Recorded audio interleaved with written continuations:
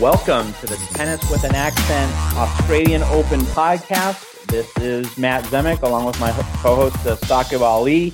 Saqib's also the producer of the podcast. So it is that time for the Australian Open, and this podcast is sponsored by our friends at Australia's Stats Insider. So this is the first time that we get to collaborate with Stats Insider for an Australian Open. Stats Insider joined us midway through the 2019 tennis season, so we never got to team up with Stats Insider for the Australian Open, but now we get to do that. Before we invite our guest to promote Stats Insider, let's have a word from our sponsor. Tennis with an Accent podcast listeners will be used to checking Stats Insider for pre-match predictions, world rankings by surface type, major tournament simulators, and other cool cutting-edge tennis content. But perhaps the coolest tool of them all is the in-play live match probabilities. Using Stats Insider's custom serve-by-serve machine learning predictive algorithms, watch as Stats Insider comes alive with full match stats and dynamic probabilities of your favorite player winning their match as it's being played. Live, in-play match statistics and dynamic probabilities now on statsinsider.com.au throughout the Australian Open and for all major ATP and WTA tournaments. Head to www.statsinsider.com.au and click Tennis to access all of Stats Insider's tennis projection tools absolutely free. So it's my great pleasure to welcome part of the team at Stats Insider, Nick Splitter, to talk more about what Stats Insider has ready for the 2020 Australian Open. Nick, welcome back to the Tennis with an Accent podcast. Hey guys, thanks for having me. Pleasure. So, first off, before we get into Stats Insider's content, you are down there in Australia. Obviously, the environmental catastrophe, and this is tennis. This is an escape from the troubles of the world, but sometimes the troubles of the world, are coexist, and I don't think we should entirely ignore them. So, for our listening audience, Nick, just tell us what the situation is, since you are there on the ground. Just give us a general update on what's happening so that, and if there are people who are coming to Melbourne for the first time as tennis tourists, and I know we did our Australian Open tour guide with Julie Zhao last week. Is there anything that people need to know about the conditions and some extra precautionary moves that they can make to have a safer experience at the Australian Open? Sure. I mean, I'll start off by saying Julie provided a really in-depth and great kind of preview of what you should expect when you come to Melbourne. We're also based in Melbourne. We're not too far from the tennis precinct and the sporting precinct in the CBD or just on the outskirts of the CBD. Obviously, as most people kind of, I think, around the world probably know, we've had a really tough couple of months, with the fire season, the bushfire season here in Australia. A lot of property damage, wildlife has been killed, loss of life, human loss of life. It's been a horrific couple of months. Luckily, over the last couple of days, we've seen a bit of rain here in the south, in Melbourne, where the Australian Open's being held. And so, if you've been kind of keeping track, you would have seen some issues on during the week with some of the qualifying tournaments and practices being cancelled, and some player issues with the air quality from the smoke from the bushfires. We've had a couple of days of rain now. A lot of that smoke in the air has cleared. By no means does that mean that this situation is over, but it's certainly a lot better than it was a couple of days ago. There's nothing much really that people can do. Obviously, just be wary if you are outside. Take care. Try and get inside as much as possible. It may get smoky again. Just be really careful. Be vigilant. It does get really hot around this time of year as well. So carry lots of water. Carry your sunscreen. Stay hydrated and try and keep as healthy as possible. Okay, we wanted to put that forth for our listeners because it is a serious situation, not to be treated lightly, and it's better to offer at least a little bit of information and context rather than just look past it and go straight to the tennis. So thank you for that, Nick. All right, so tell us about the new things that Stats Insider is doing in 2020, what's going on, and how you see your tennis product evolving for the new season, and what fans should really find valuable from Stats Insider's tennis coverage. Sure. I mean, like you said at the top, your listeners will probably be used to checking statsinsider.com.au before a tournament or before a match or before a day's play, whatever they prefer, to kind of see the match predictions, to utilize the tournament simulators, to see what sort of journey they can expect for their favorite players, the futures projections, what sort of probability their favorite player has to win the tournament, etc., etc. In 2020, we're really focusing on sports fan engagement during live events, during play. And one of the things that we've been focusing on is our live in-play probabilities for major tournaments. That includes all ATP and WA tournaments, as you said at the top of the show, and the Grand Slams, obviously. So what we've done is we've taken kind of the bones of our match predictions. We've converted that into a serve-by-serve machine learning product. And you can now watch, as you watch a match live on TV, or you're following live scores elsewhere, you can head to statsinsider.com.au and you can head to the match page for that particular match and follow the likelihood of each of those players winning their match as the match happens live and in play. It's pretty cool. We've had some great feedback for it. You can follow all the important match stats as it happens, all in real time or as close to as possible. And we're really excited about this coming tennis season. Okay, so when I go to the Stats Insider tennis page, your tennis hub, in terms of looking at the layout of a page, guide a web surfer through the layout of the site and where he or she can go to click on the matches and get the in-match statistics. So like when they look at the layout, either on a desktop or on a smartphone, where will that be, so that people know exactly where to go to get your live in-play probabilities and also the match statistics? Sure. So if you navigate to statsinsider.com.au and hit tennis up in the top navigation bar, you'll land on the tennis hub, as you mentioned. At the top of this page, you'll see all of the men's and women's fixtures that are upcoming, and if there's anything on live at the moment, they will take priority at the top of the page. You can click into any of those matches. If a match hasn't started yet, you'll land on the standard pre-match prediction match page, where you can see kind of the models predictions for the head-to-head and some of the other, I guess, markets of set lines and game lines and that sort of stuff.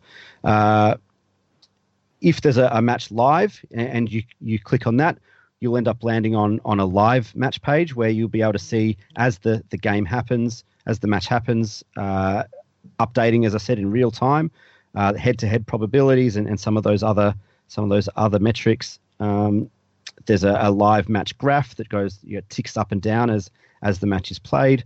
There's a match score on one of the tiles where you can follow the actual score and their win probability.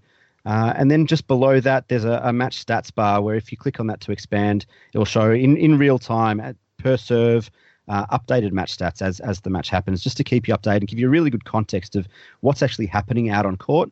As I said, the prediction model works on a serve-by-serve basis, so it takes pre-match, it takes serving percentages and serving rates from each player and runs through a predictive machine learning algorithm model. That is then, I guess, amplified throughout the match, and as the match goes on, it then weights all of that data to the more recent points and the more recent play during this match, as opposed to pre-match. So all of these things, all these different match stats and variables go into the live model. And like I said, this match page will give you a really good indication on what's actually happening on court without being able to watch it, stream the match live. Give you as good an indication as to what's happening on court as you would have watching it live. And alternatively, like I said to you off air a couple of days ago, Matt, if you want to get some more context, some more statistical basis to what's happening while you're watching the game, you can certainly have the match page open and the live widget open as you watch it on another screen. And It really gives you a good indication of kind of who's performing better from a statistical standpoint as well while you're watching the game. Okay, so let's dive into the live in-match statistics. Not talking about the probabilities, but the statistics. And a lot of tennis fans, people that Saqib and I talk to, the thing that they emphasize to us, we don't need to know. I mean, it's fine to have first serve percentage, second serve percentage, but a lot, the serious tennis fans tell us, let's tell the story of percentage of first and second serve points won, and that from that, how to calculate the other player's return points won. So Stats Insider has those stats for live match statistics, and that seems to be, at least to me, the most valuable component of your suite of information available in terms of live in-match statistics. So tell us more about the full extent of what you offer, what's on your platter at Stats Insider for when you present live in-match statistics.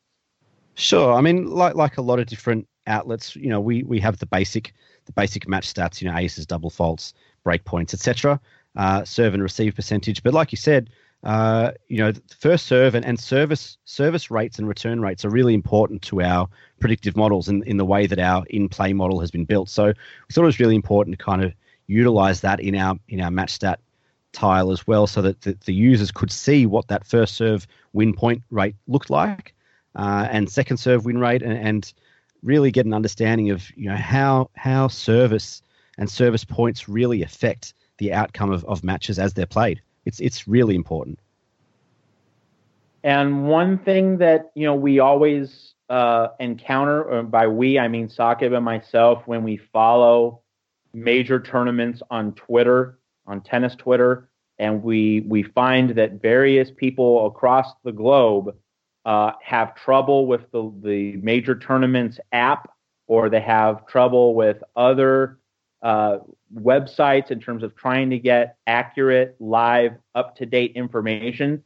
So I remember when we talked about our collaboration, Tennis with an Accent and Stats Insider, for the 2020 Australian Open, you told me something about the regularity with which Stats Insider gets updated information, so that you can trust it really is being continuously updated as we speak, and that there's not going to be very much lag time, and you can trust it's an up-to-date statistic. So tell us more about the rate of frequency with which statistics are updated in a match, and how they're going to show up when people look to the live in-match statistics page for a match at Stats Insider. Yeah, that's right. It's really tough. The speed of a tennis match and the speed of service points and service games really varies, but it can be quite difficult to keep up to date with real-time events on court when you're talking about streaming online, and a whole lot of variables and factors go into that sort of product. What we can say is that at the very least, our probabilities update at the end of each game. Oftentimes they will update throughout the game with as individual points happen, there might be some small variation in probabilities, but the probability that the big jumps in probability and likelihood really happen at the end of each game once those points and those games have been confirmed. But the match stats themselves, so service points and aces and all that sort of stuff, is really updated in real time, or as close to. Everything updates kind of within 30 seconds and every 30 seconds. So it's really about as close to real time as you could get without it being live on screen. Yeah. So one thing I saw from Stats Insider's live in-match statistics is that you have your win probability posted, and then below it there's the statistical tabulation, and so the points won and lost are constantly being updated, and that's why you might see the win probability for the match changes, because the points are either accumulating or decreasing on the two sides of the ledger for that match. So it really kind of it takes away the mystery from it. It takes away the confusion that, okay, you can see the match probability increasing as a player's total of points won is also increasing. So you get that linkage, that connection between the probability and the model and also what's actually happening in the match. So I found that to be a very user-friendly part of what's going on with Stats Insider. So tell us more about, anything else about Stats Insider's tennis coverage. I know that you have a number of articles out. Anything else in particular that you want to share about what Stats Insider is doing at the Australian Open? Sure. I mean, you guys probably remember James Rosewarne, who's our kind of chief tennis writer here at Stats Insider. Once again, as he does for every major tournament, he's kind of written about the 5 outsiders or the unknown, not so much unknowns, but certainly outsiders and outside the top 3 or 5 favourites to win a tournament, who could kind of upset the apple cart, I guess, at Melbourne Park this year. There's a couple of really good outsiders, and he's gone quite in depth into some of the stats that matter for each of those players, men and women. Once again, we have our tournament futures, so that the probability of each player winning the Australian Open completely, as well as the tournament simulator, which we've run for every major tournament since last year's Australian Open, which essentially gives users an insight into our predictive model. And what that does is that we've essentially uploaded our 10,000 tournament simulations into our platform, and you can now choose a player and hit submit, and it will run through that player's Australian Open journey one of those 10,000 times. So you could hit that 10,000 times and get a different outcome every time. It's based off our futures probabilities and tournament probabilities, but it's a really cool tool to kind of analyze, a player's draw and the impact that draw might have had on their potential Australian Open winning probability, but also to see how things can change. There might be an upset in one of those matches when you hit the simulator and give your player, who might be ranked 50 in the world, a much better chance of winning the tournament. And just running it this morning, we've gone live this morning. It's Friday afternoon here in Melbourne, so we're about 60 hours away from the first serve of the Australian Open on Monday morning Australian time. We launched the simulator this morning, and I've already had one situation where Hubert Hurkacz won the Australian Open, which I'm sure most people wouldn't be expecting or predicting, but it's just one of the 10,000 outcomes that our algorithm has spat out. Well, a possible third-round match between Hubert Hurkacz and Roger Federer could be in the cards. So if that match happens, we know that Stats Insider is going to be all over it with live in-match probabilities and dynamic in-match statistics updated every 30 seconds. So it's going to be a real treat. So Nick Splitter, thanks for all your work at Stats Insider and working with us at Tennis with an Accent. And, on our Twitter feeds, Stats Insider is your Twitter feed, and _tennis is ours. We're going to have some really cool announcements about more of the fruits of our partnership. So you want to look for that on Twitter while you listen to this podcast. So Nick Splitter, thank you for joining us on the Tennis with an Accent podcast. Thanks, Matt. Thank you, Saqib. Thank you for your support of Stats Insider. Thank you for your support of Australia during this bushfire period. Hopeful of doing something together in terms of a charity donation between Tennis with an Accent and Stats Insider, and there'll be more on that over the coming days, as you said, on Twitter and Facebook. Welcome to the Tennis with an Accent podcast. This is your co-host, Matt Zemek, along with Saqib Ali. And we're arriving at the first major tournament of the year, the 2020 Australian Open. And to help us break down the tournament, one of our staff writers and contributors at Tennis with an Accent, Mert Ertunga. You can find him on Twitter at Mertovs T-Desk, MERTOVS T-Desk. And we're thrilled to have Mert here. Mert, first off, Happy New Year. Hope that your off season's been great. My off season was great, very restful, a little bit fattening, but that's okay. That's what the holidays are for. But yes, it was a very restful period. But I'm ready to get back into the swing of things in terms of tennis. So Happy New Year to all the listeners out there. All right, and so Saqib's going to talk to you about the ATP half of the Australian Open. and the draws that have just been released. I'm going to talk to you about the WTA. And so one of the foremost points of intrigue is that Bianca Andreescu, the most recent WTA major champion at the U.S. Open, will not be in Melbourne competing for the title.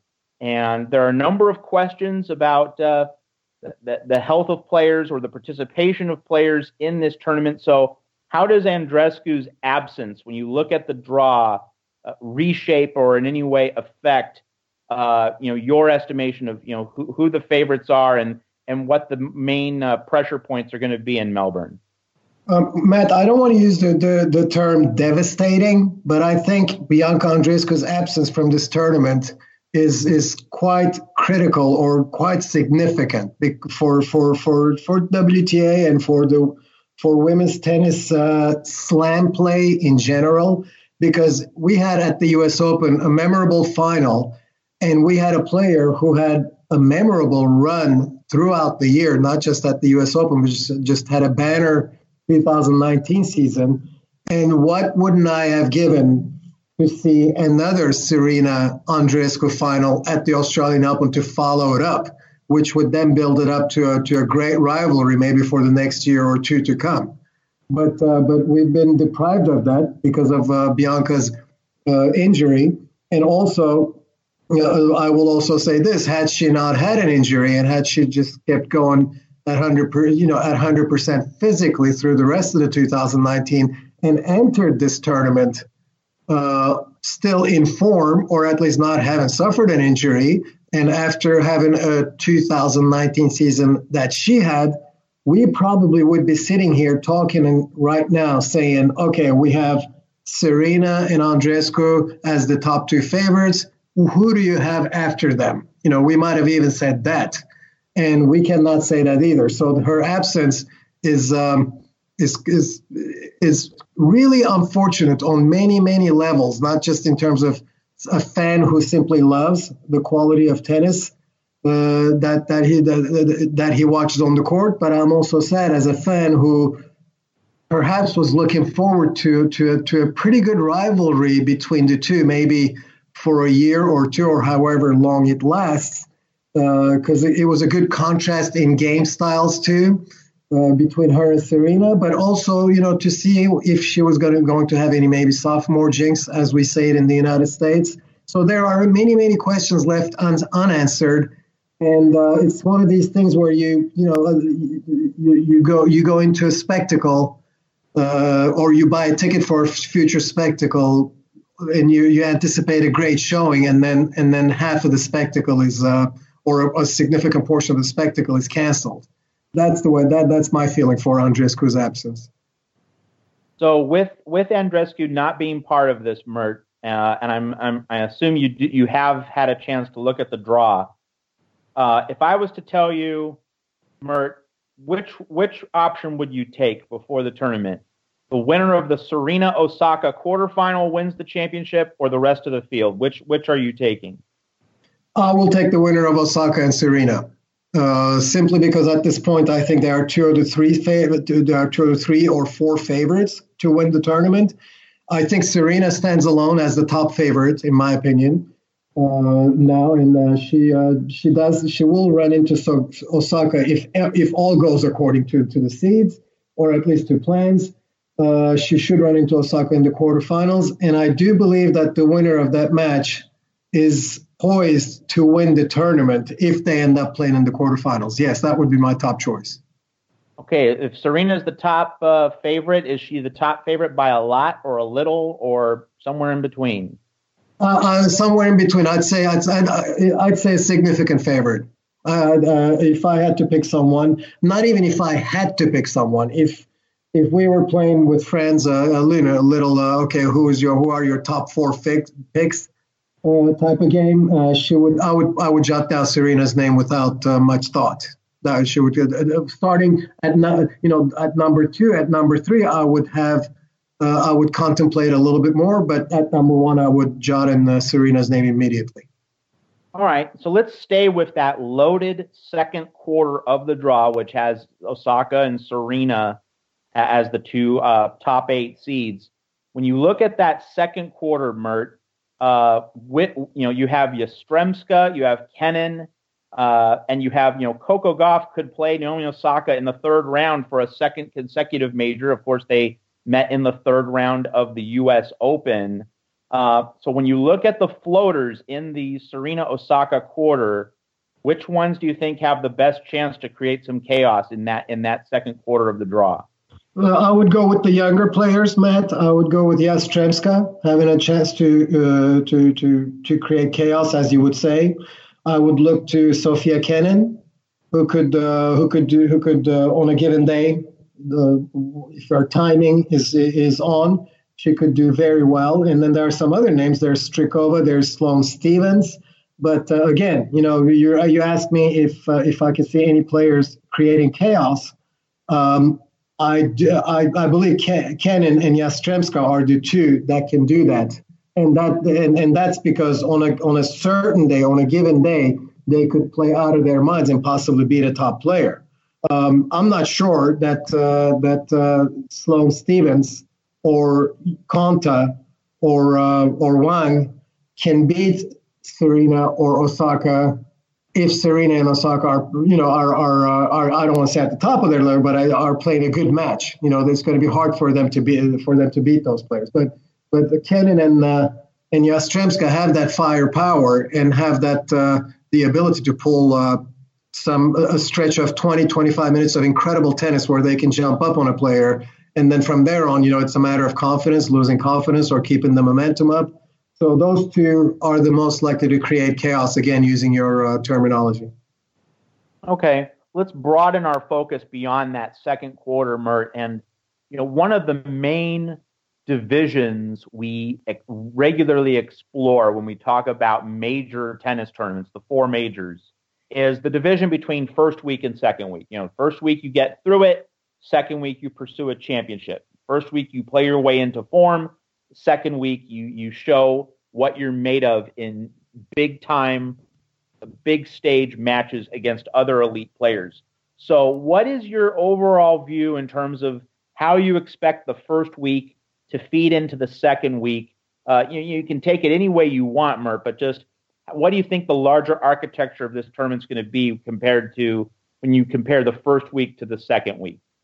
Are we talking about the whole women's draw, or just the top, or the bottom, or all of it?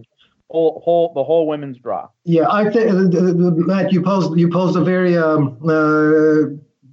intriguing question, and the way you posed it is even better because yes, I think some of these younger players, just like Kenin and Yastremska that I mentioned, can create chaos in the first week or early in the tournament. But I think when it's all said and done, once we get to the quarterfinals and on. If they make it that far, I'm gonna speculate that the seasoned players will impose on them. In other words, when we reach the quarterfinals and semifinal stage, I'm looking at names like Pliskova, Halep, perhaps Kiki Bertens, a player like Bencic or Sabalenka, perhaps. Or even Elise Mertens, perhaps who can impose themselves and have a chance to go further in the second week in the late rounds. And I, for example, Osaka, I'm counting as a seasoned player also. Although she's a younger player, someone like Madison Keys, who recently defeated Petra Kvitova, who should also be in this group.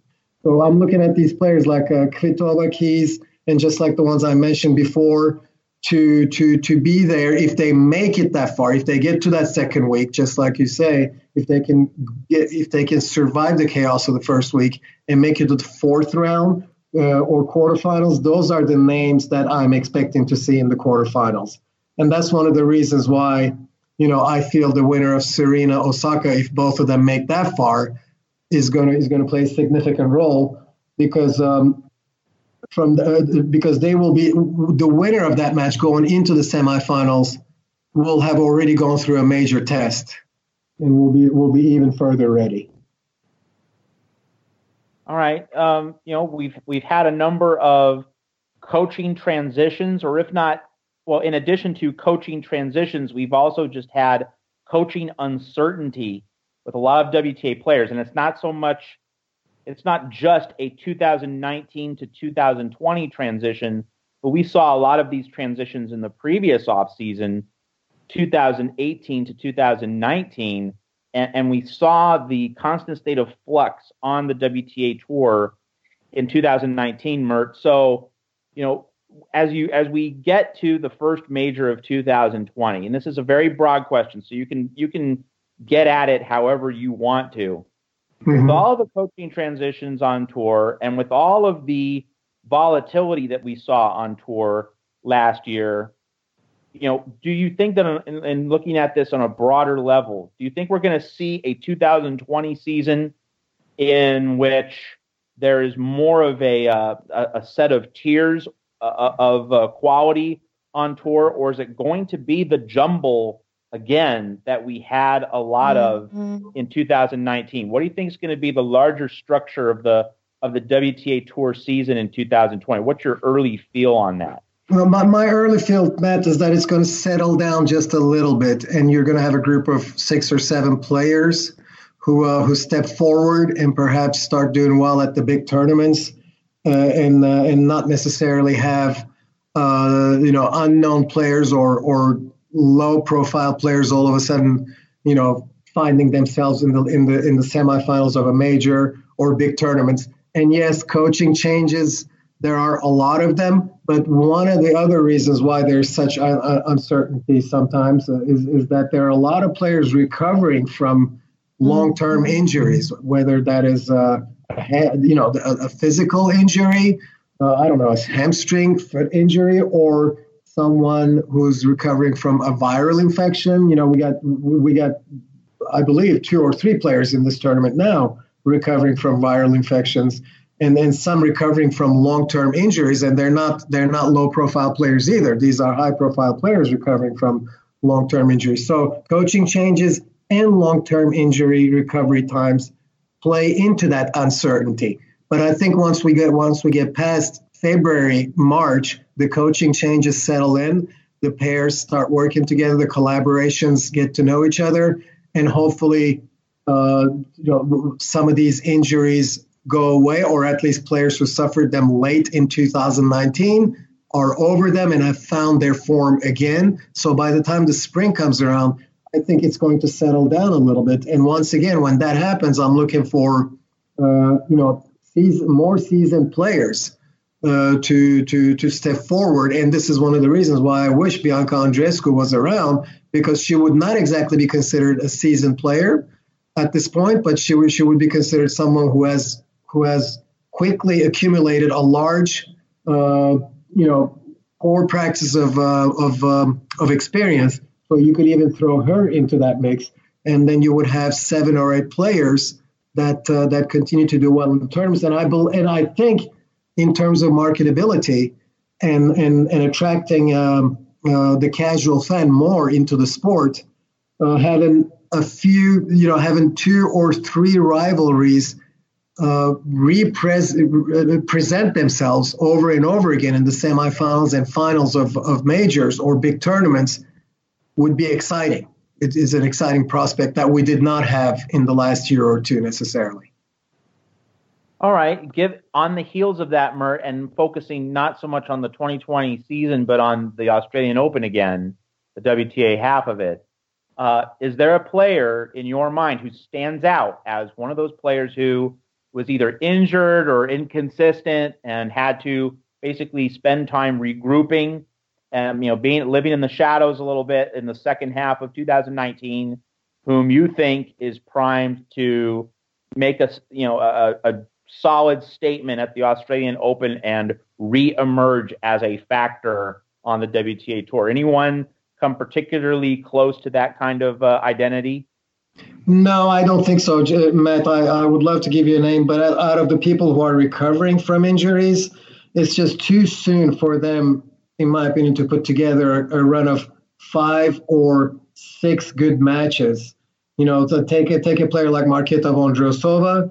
I'm not sure that she recovered from a long-term injury. I'm not sure that she can put together a good series of 4 or 5 matches to make it to the semis or finals again in this tournament. In fact, she's playing Kuznetsova first round, which is no easy feat for her. And then you have a player like Kontaveit, for example, Anett Kontaveit, who's seated here, who she's also recovering from a viral infection. She did play. These are not players who are now playing for the first time. They played last week or a couple of weeks ago.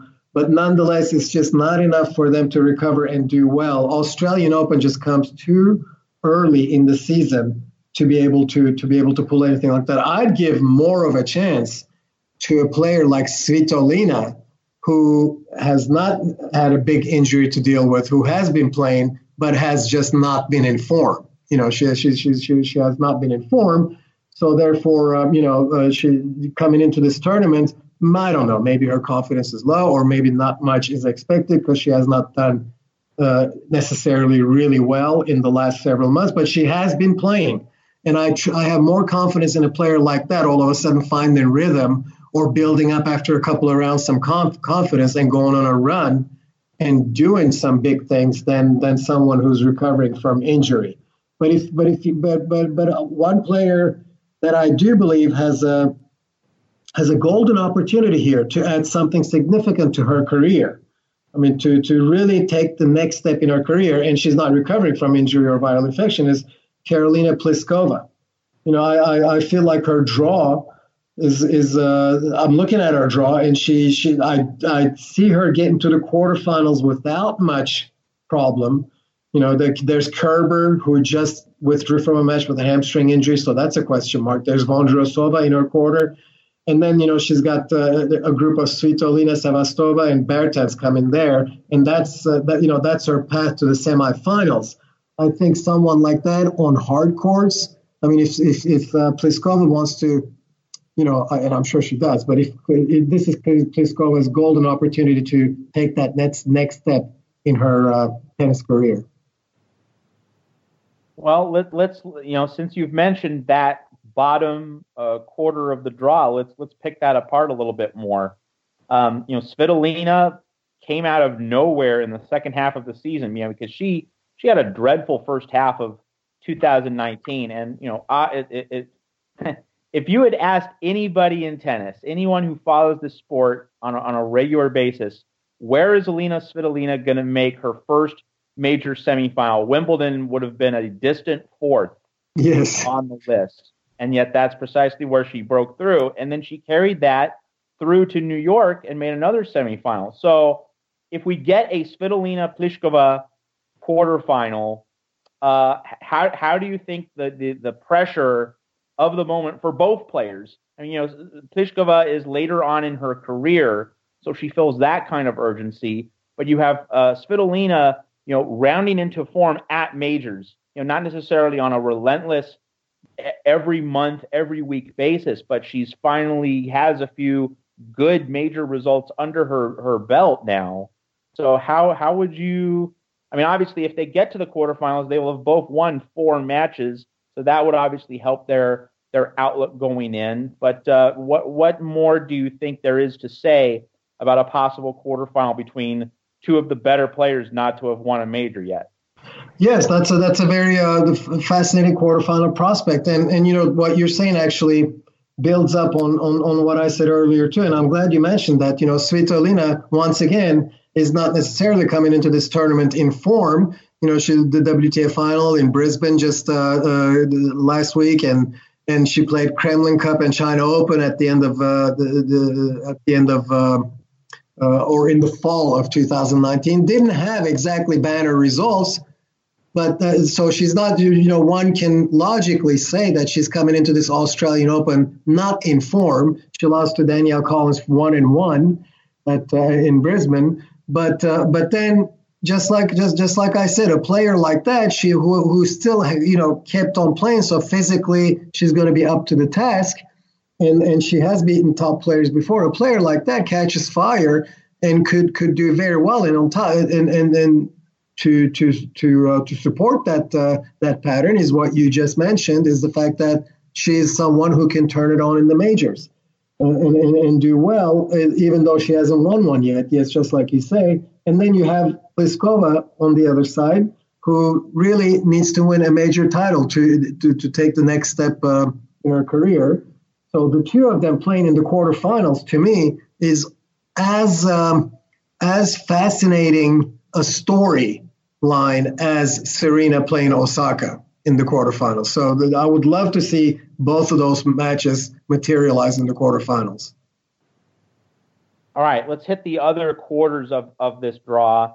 And to me, the first quarter, the top quarter, has Barty and Kvitova, and they both met in the quarterfinals last year, so they could play in the quarterfinals this year again. But before we get to that match, that possible match, the other quarter that fascinates me. I mean, the second quarter is loaded.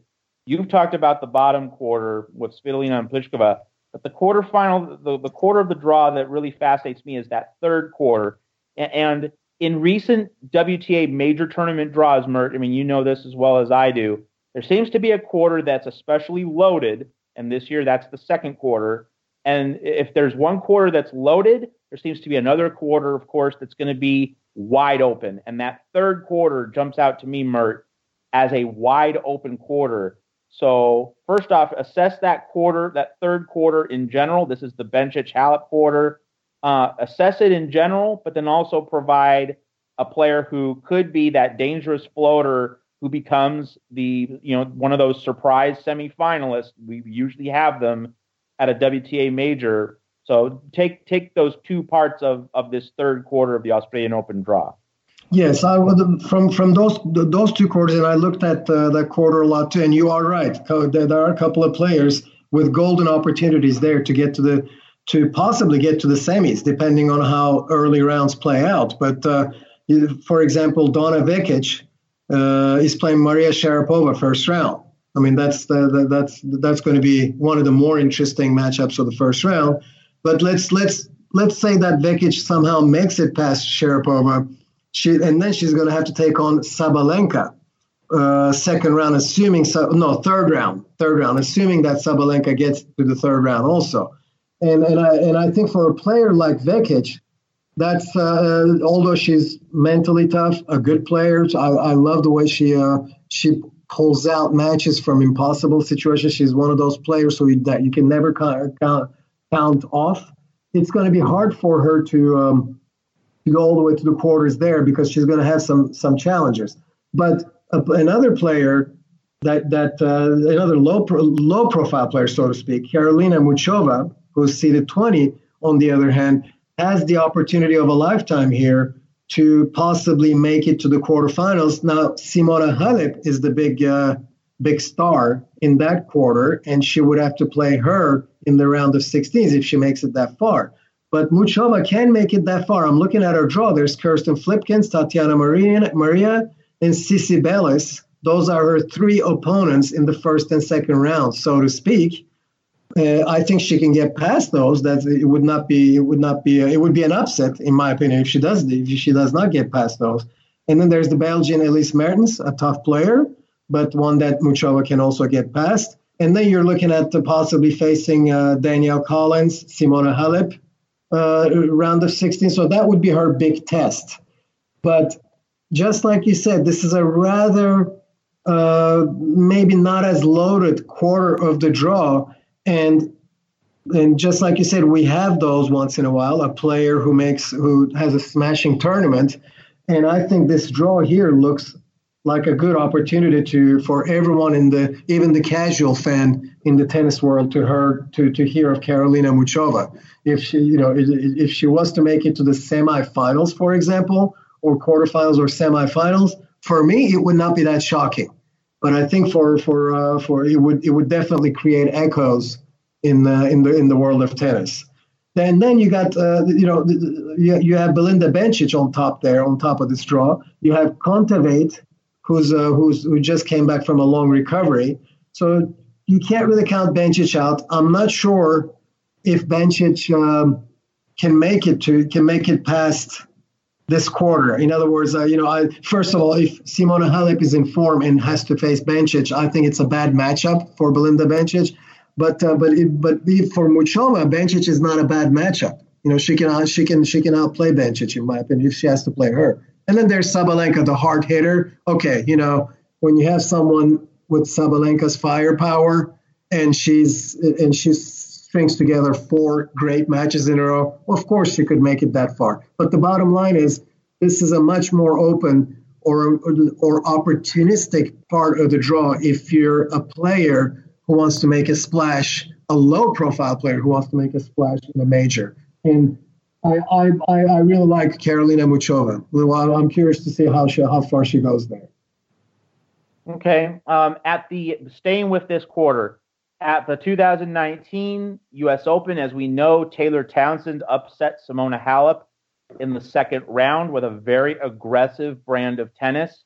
And so here in Australia, we have Simona Halep opening up against Jennifer Brady, who beat Maria Sharapova last week and collected other big wins last week.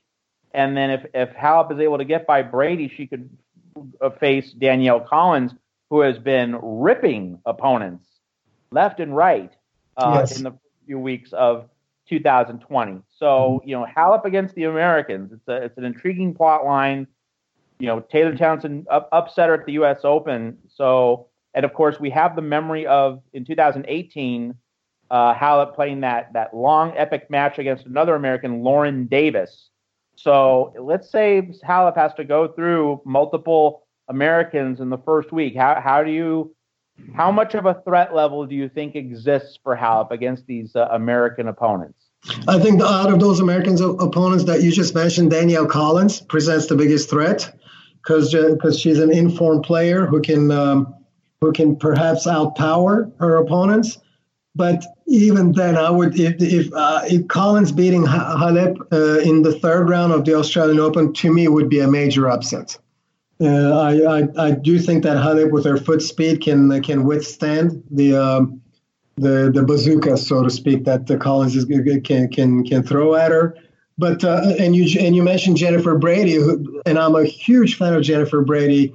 I think she's one of the most high IQ players in women's tennis, and a great overachiever too. She wins a lot of matches from impossible situations, from being down a set in a break.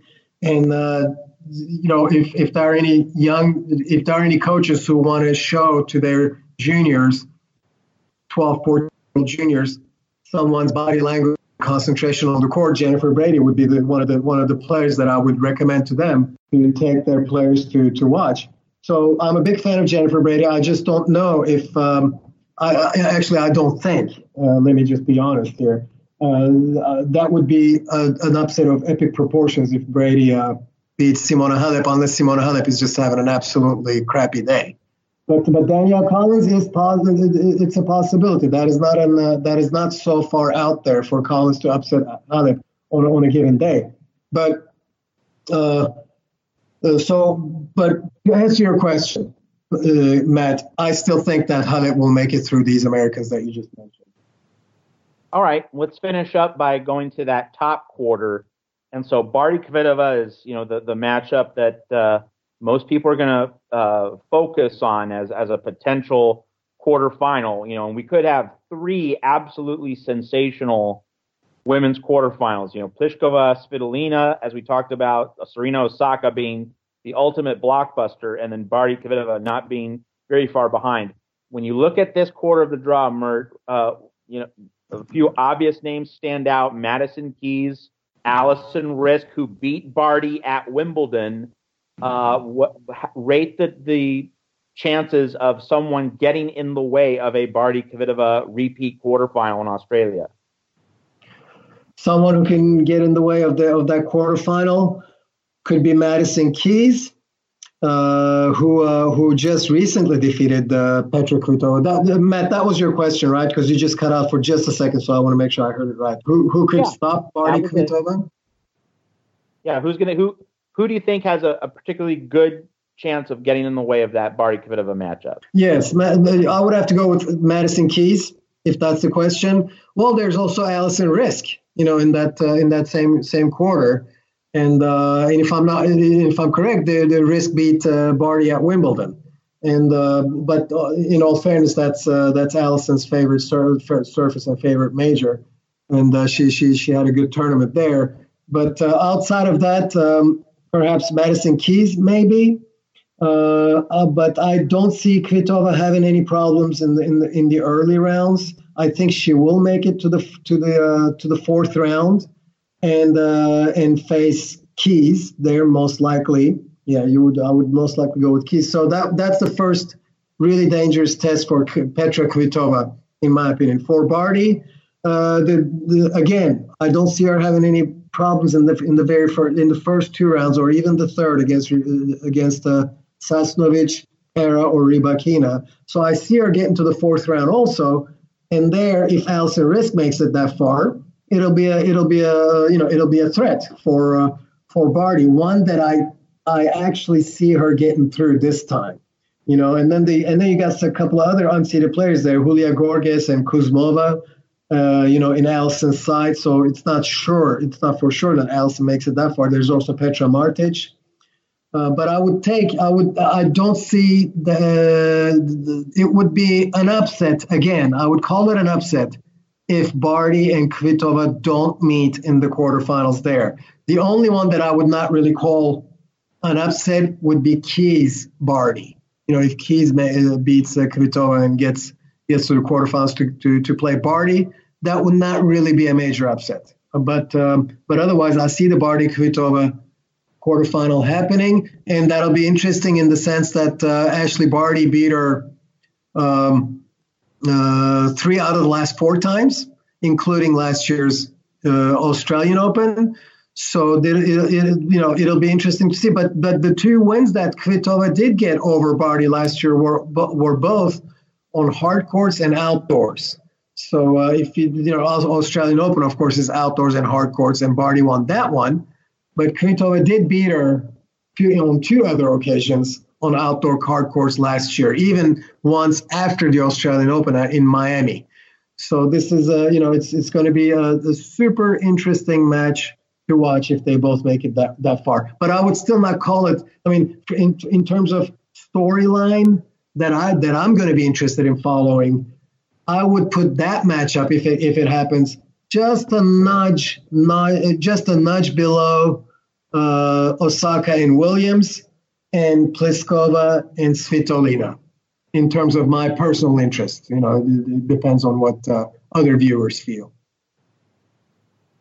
All right, Mert, final question from me before I hand it over to Sakib for the ATP half of the 2020 Australian Open draw. And that is not about any specific match, but about the environment, the conditions. I mean, so, I have my own opinions on this, but I think we at least have to talk about it. And I do want to get your opinion on the playing of this tournament and how much indoor tennis will need to be played.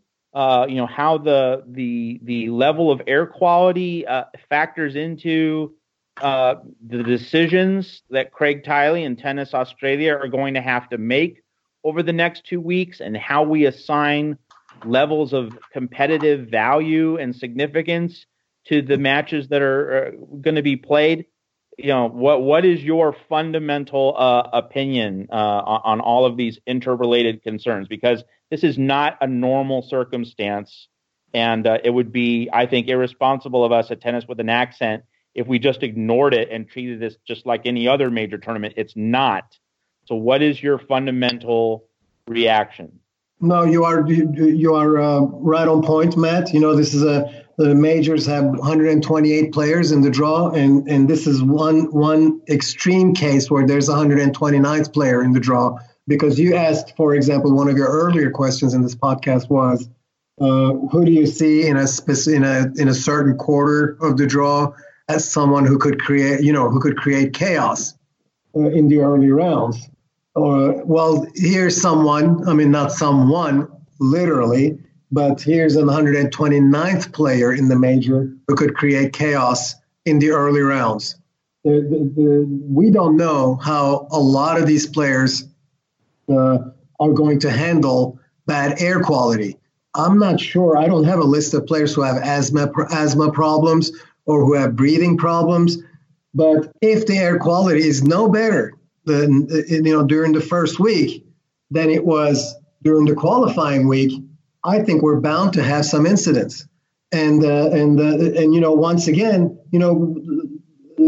we're talking about recovery from injury or players who are in form, out of form. What about how the players deal with that? You could have a clearly favorite player on a court who doesn't handle it very well and loses, and you have a major upset that way. Now, it's going to go into the records as, saying underdog B defeated large favorite A, but in fact, it's not really the player defeating the favorite, but perhaps favorite suffering from a circumstance that has not existed in any of the previous majors. So it's an unknown. It's definitely a factor, and I think I just hope for the tournament's sake and for everyone's sake, first of all, but I also hope for the tournament's sake that we don't have a really unfortunate and bad-looking, like bad optics incident with one of the top players or one of the high-profile players, because I don't know how they are going to deal with that if that happens.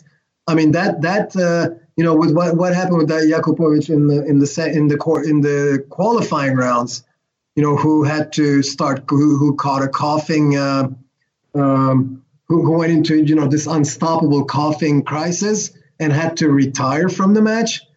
I mean, just imagine if that was one of the high-profile top players in the main draw on the men's side or on the women's side, who ends up doing that? Are we just going to simply continue to put matches on and have the schedule continue like it did? It happened in the qualifying, but I don't think it'll happen if the scenario I just mentioned really takes place. So it can be where we finish the tournament and we get through it, and looking back, everyone can look good and say we made the right decision, in retrospect. But it's kind of it's one of these, in old cartoon shows, Tom and Jerry. You see this bomb, a black ball with a little filter about that someone can just ignite and blow. And it's just sitting there, and that's the way I feel with the situation. It can ignite at any moment. Yeah, Mert, I very much agree, and I just want to say to all the listeners of this Tennis with an Accent podcast, sponsored by Australia's Stats Insider, that Tennis with an Accent is not doing a lot of preview material just because I don't think it's the kind of tournament that you try to hype up precisely because we have this environmental catastrophe and something which is a risk to players. So, we're not going to do our normal staff picks. And if people are wondering why that's happening, it's just because this isn't a normal situation. And I don't want to feed for anyone in any direction the idea that losing early in this tournament is a negative for your tennis season or your career. I just think that kind of normal assessment of, this is an important tournament for this player, so on and so forth. I just think that framework doesn't work. I think that whoever wins the tournament deserves all the normal praise we do apply to a winner of a major tournament. But I think as the losers or people who lose early, they don't deserve the kind of criticism we might normally bring to that. So Mert, thank you for all of your analysis on the women's half. And now I'm going to hand over the show to my co-host, Saqib Ali, for analysis of the men's draw. Saqib, it's all you. All right, Matt. So that was quite a sign-off here. And let's talk ATP. I'm coming in the 40-minute mark. I'm the relief pitcher here. So, Mert, where do you want to start with? I was just studying the draw. And I just want to kick off the discussion.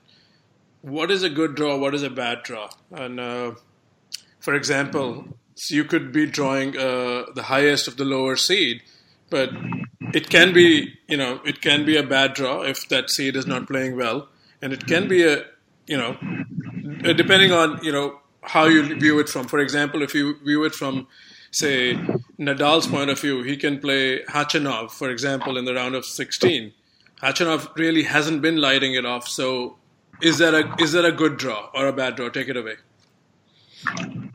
Yes, the good question, Sakib. A lot of times when we look at the draws at first, there are seeds, there are numbers next to the seeds. So we tend to think, okay, 9th seed, 8th seed, 17th seed, or maybe the player may have won a tournament just last week, but we may not, and that may be due to the recency bias. We may consider that as a more important factor than, say, that player's record against a favorite person in that half of the draw. So a lot of things come into question there. A good draw to me, regardless of the seeds or who they are or what their names are, is when you have players on your side of the draw with whom you match up well game-wise.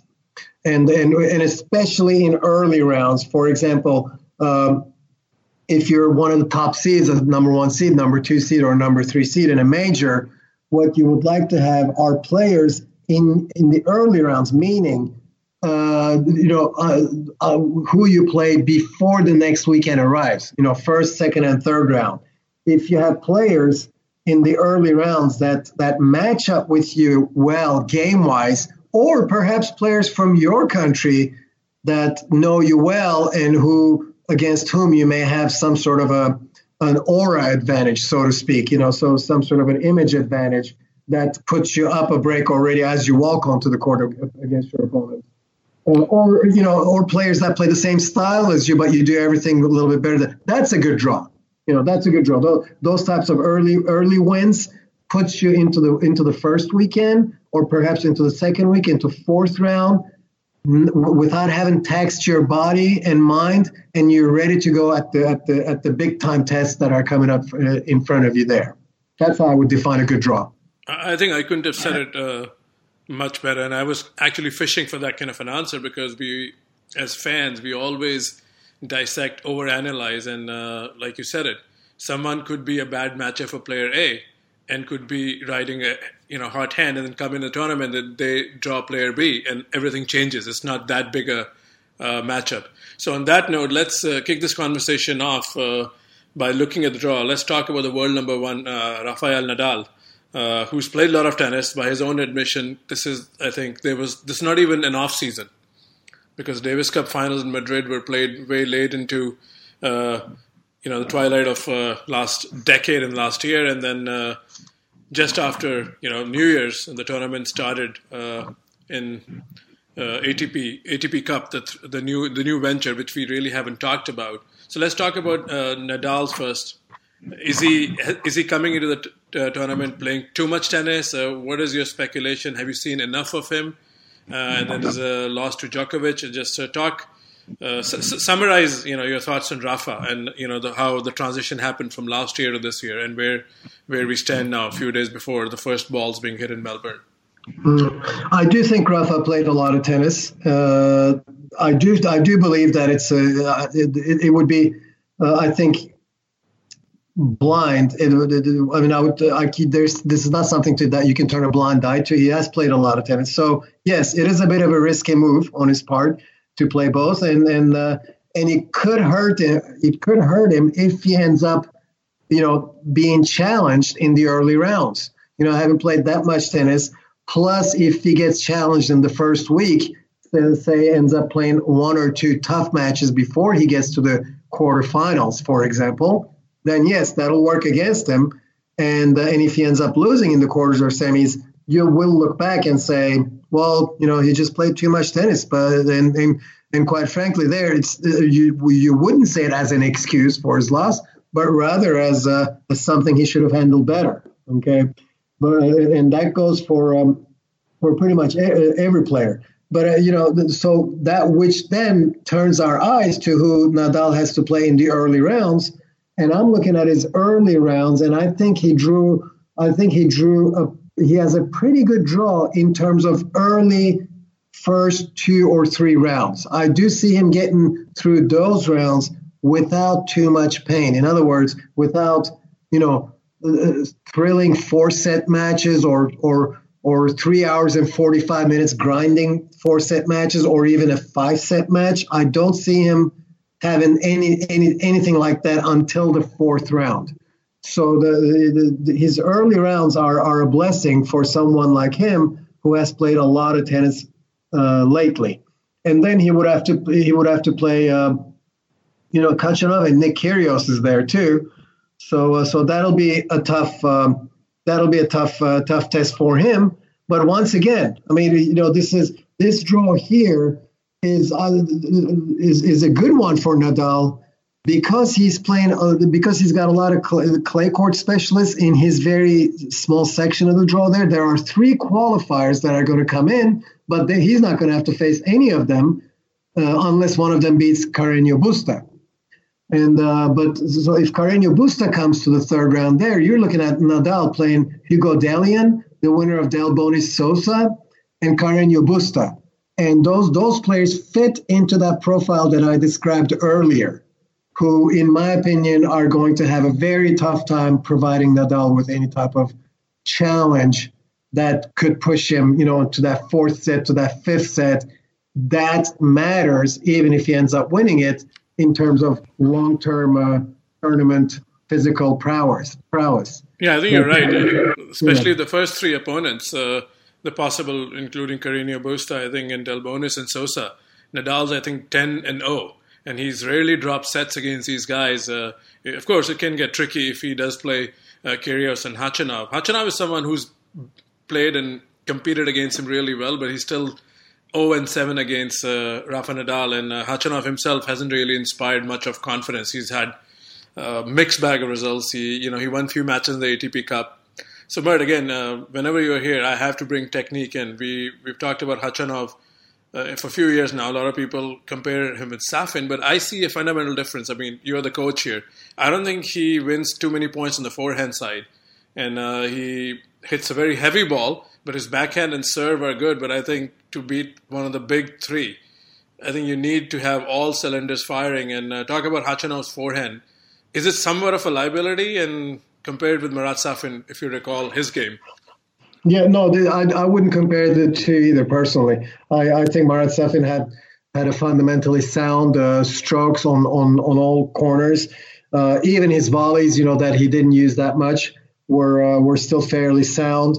His forehand, his backhand, he could generate power from both sides, but not just generate power, but be precise with them too. And I also think that Safin was a better athlete than Khachanov. Not that Khachanov is a slow player by any means, but Safin was just a better athlete who could hit better shots on the run. And Khachanov's backhand is a heck of a backhand, but it's not better than Safin's backhand. And Safin's forehand is certainly better than Khachanov's. And, for all the power that Khachanov generates, his forehand sometimes lacks power. I just contradicted myself in that sentence. But with the grip that he has and with the preparation that he has to be able to hit the ball at a certain spot, shoulder level or maybe chest level. He has to catch the ball on the bounce at a certain spot to be able to really so-called nail the ball.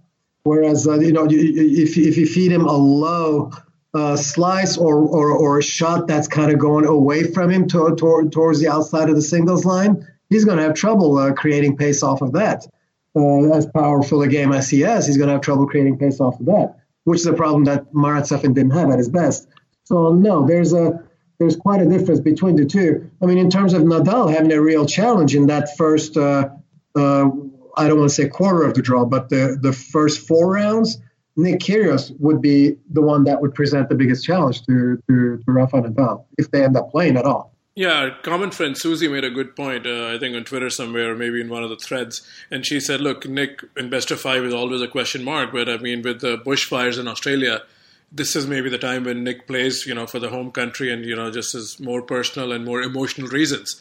So Nick Kyrgios may have some, something to say. And Who do you like in that match if Khachanov and Kyrgios get together like they did in Cincinnati a few months ago for the right to face Nadal? Again, not a first ball has been hit, but where's Coach Ertunga leaning if the Kyrgios-Khachanov match does take place?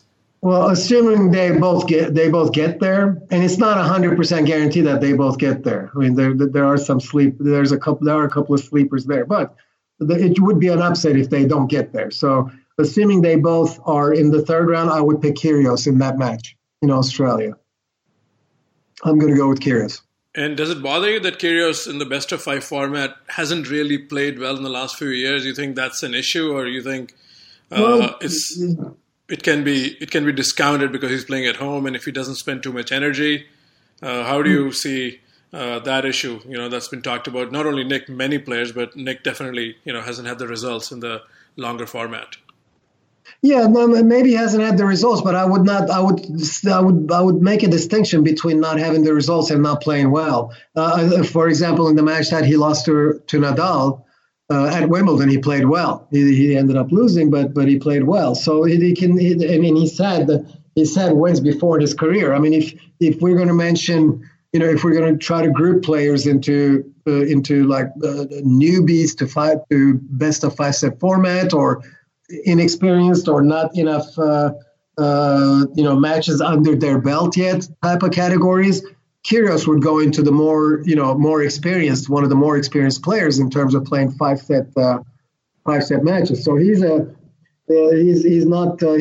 new to the best of 5 format match, and I think where he lacks is going far in the tournament. But we're not talking far here. We're talking third round match between him and Khachanov. I think he can easily get there, and he can win that match, and he can present Nadal with a pretty good challenge. That's not out of the realm of possibility.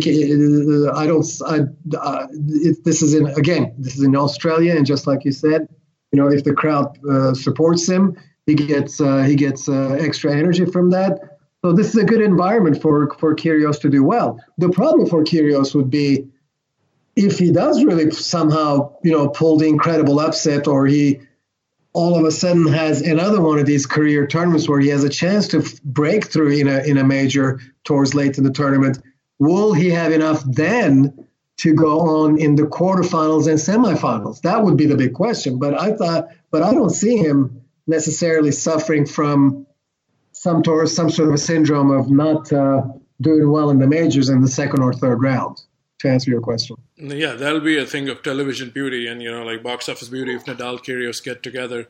The record is 4-3 slightly in favor of Nadal. They're 1-1 at the lawns of Wimbledon, and Kyrgios has a slight edge 2-1 in the outdoor hard courts. But that, you can throw that stat out of the book because this is going to be best of 5 sets on Rod Laver Arena under the lights. So let's look at Nadal's quarterfinal opponent, which is Dominic Thiem. Again, for me, he's one of the big players along with Medvedev coming in who I think could win a major this year. So I want your thoughts. One, is he the toughest opponent or the easiest opponent Nadal could have drawn in the last 8? And how do you look at Dominic Thiem's progression, and can he succeed on the surface?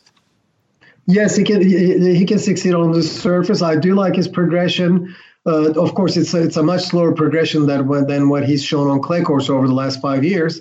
But it is coming forward nevertheless. And I do think that he has a good draw here.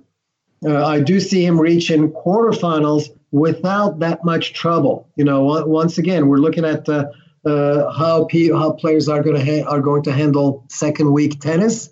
When they have to answer big questions. And one of the ways to be ready for those questions is not to have taxed yourself too much earlier in the tournament. And I think this draw that Dominic Thiem has here could put him in the quarterfinals, and I'm not even talking about fourth round here, in the quarterfinals without really having used too much of gas in his tank. He could. Let me put it to you this way, Sakib. If Thiem gets to the quarterfinals and still hasn't lost a set, it would not be a big surprise for me. And then if that is the case, I think he would present a real question mark, a real challenge to Nadal if Nadal makes it that far. That would be a quarterfinal that I would be very, very interested in watching, especially considering that Rafael Nadal has played a lot of tennis.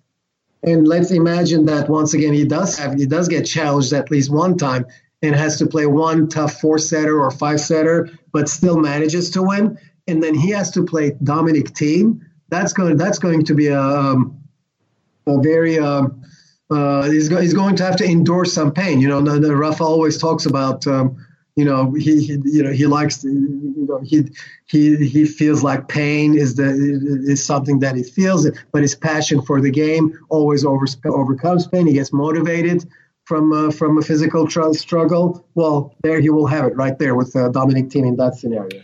And the interesting stat in their head-to-head is Nadal leads at 9-4, and out of those 13 matches, 12 have been on both of them's beloved clay. And the one time they got together on a hard court, that was quite an epic match a year and a half ago at the U.S. Open in 2018, and there was not much that separated the two. So I think that's going to be very interesting if Dominic Thiem, comes in and takes on Rafa Nadal in the quarterfinals. So the other question that I had is, of all the bottom 4 seeds in the top 8, is Thiem the toughest matchup for Nadal on this surface, or you think there are other tough matchups he could have had, like Tsitsipas, or what's your view on this particular matchup on this particular court? No, he could have had tough matches. Thiem is not the only tough matchup. Tsitsipas would have been another tough matchup. Or there are some players that could have, in my opinion, given him at least some challenges. David Goffin on a good day can make. I don't think he can beat him, but he can give him a good match. Dimitrov on a good day. These are players that are not necessarily 6th, 7th, 8th seeds, but these are players that could give him tough matches. So a guy like Hubert Hurkacz, could give him a tough match. So no, there are some other players, but Dominic Thiem is one of the tough ones for sure. Again, but we're talking about quarterfinals here, so it's not like a player number 1 seed of a tournament is going to just simply have a cakewalk all the way through the semis or to the finals. So he's gonna face a real strong challenge somewhere. And Dominic Thiem does present that strong challenge. We can mention 2 or 3 other players, but they're not going to be much better challenges for Nadal than Dominic Thiem is. Okay, so now let's get into some tricky waters, and I'm going to put you through the test because I know you love these questions. So Nadal's drawn Daniil Medvedev in the semifinals. So you think that's a matchup? I know the fans probably want Nadal versus Federer, but do you think, given their form, you think at this stages of this career, is Medvedev a more formidable foe on hard courts than Roger Federer for Rafa Nadal, or is it too early to say because they both haven't played on a hard court in quite some time? No. There, my answer is clear. I don't know if the viewers may or may not agree, or you may not agree. The way you pose that question, I would pick Federer without a second of doubt. I mean, who's a more formidable opponent at this point? In 2020, January, here we are, and you're asking me if in the semis, Medvedev or Federer, which one out of the two would pose Nadal a more daunting challenge? I would go with Federer. Given the fact that, again, no disrespect to Roger, the great man, given the fact that Daniil Medvedev has played Nadal really tough the last 2 times and could have won or should have won, at least one of those 2 matches, the World Tour Final and US Open. Is it something still that Roger has turned in the last few years of the rivalry that will carry over if the two were to face off? Again, hypothetical, but, that's what these draws, make you wonder what could have happened and what will happen. Wait, I got confused there. You mean Medvedev or Federer? I'm leaning more towards Federer. I mean, since you said Federer is a more formidable foe, I thought you will give some weightage to Medvedev because he played Rafa very tough in the last 2 outings. But when we're saying Nadal Federer, we're talking hypothetical, right? Because they're not in the same half. Yes, that's probably a final. Okay. No, yeah, in the finals. Okay. Yes, I understand what you're saying. Medvedev is a. Don't get me wrong, Medvedev is a formidable opponent. But you just, for example, said the last 2 times they played, Medvedev played Nadal. He gave him a lot of challenge. Well, again, if we're comparing in terms of who against who Nadal has a bigger challenge. Well, the last few times that Federer played Nadal on hard courts, he beat him. So it's one thing to just say, well, the last couple of times they played so and so, but Medvedev is still a newcomer to the arena of majors. Just because he reached the finals at the U.S. Open and played an incredible match against Nadal, let's not yet even put in the same basket, in my opinion, a match versus Federer in the semifinals in a major versus a match versus Medvedev in the semifinals of a major. There's a mountain of difference between the two. The first one, the former, a match against Federer in the majors, in the semifinals of a major, had Federer been on this half, would have been a more daunting challenge than Medvedev if they were to be playing the same. Fair enough. We'll take a deeper dive when we talk Federer, but let's talk about Medvedev. Again, if you've studied his draw, what stands out? How far can he go? Are there any tricky matchups? He starts against TFO. So talk about Medvedev's draw and what do you see happening there in the first week? No, I like his draw. I think he's going to get out of there all the way to the quarterfinals. He does have Tsonga. Tsonga himself has a very tricky first round against Alexei Popyrin. Good match there. I'd be interested to watch that one. But then afterwards, the winner of that match I see going to the third round to face Medvedev, and Medvedev I think will get there. Medvedev should go through that. In my opinion, he should get to the fourth round without too much trouble. Where he can run into Wawrinka. Then he can run into Wawrinka. Yes, in the fourth round, he can run into Wawrinka. And that presents a real challenge there. And if Wawrinka has an on day, he doesn't just beat Medvedev, but he can beat just about anybody in the draw if he has a good day. And then he's done, and he has a history of doing well in the Australian Open. It's one of his better majors. So that'll be a legitimate challenge for Medvedev. But if he makes it past that challenge, then you're looking at him playing in the quarterfinals against somebody from the group of Goffin, Rublev, Zverev, and I see him making it through that. So I actually like Medvedev draw.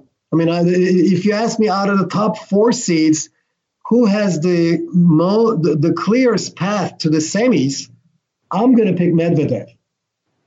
Okay, I think he can make it through those. No, I think that's a likely scenario. What's your view on Stan Wawrinka? I know we haven't spoken about him in a while. The way he ended the year, a lot of folks in the tennis community are expecting, some sort of a last hurrah. Not like he's going to retire or anything, but they think there's some tennis left us in terms of contending or causing upsets or going deep. He's improved his ranking. So Medvedev got the better of Wawrinka at the U.S. Open, and those days the condition was, I think, slightly windy on Ash. But if the two were to square up, where do you see Stan? He hasn't played, I think. He played actually Doha, and he lost in the semis to Moutet there. I don't know if you got to see any of his matches, and what do you think of the rematch for the U.S. Open? I did not see him playing Doha, so I can't comment on that. But as an overall performance trend line, I don't think Wawrinka is where he is in the 2014-2017 era. I don't think his game is there, and I'm not sure that he'll get it back. I think an in-form Medvedev, the Medvedev that we've seen in the second half of the year last year, I think ousts Wawrinka, in my opinion. Wawrinka would have to all of a sudden pull one of the best matches of the last, say, couple of years in order to beat Medvedev. If he does that anyway, I mean, if that does happen, if Wawrinka does play the best match that he's played in the last year or two, and blows Medvedev off the court with his power, then you have to consider Wawrinka as a legitimate favorite to do damage to anybody, to win the tournament, perhaps. Then we're back to that situation where we have the big three and Wawrinka for fighting for the title. Then we're back to that situation. But I don't think it'll happen. I think Medvedev is going to survive that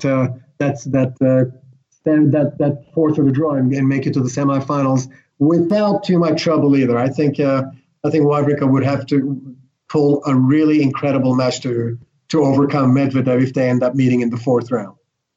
Okay, fair enough. So let's take a quick look at Sasha Zverev again.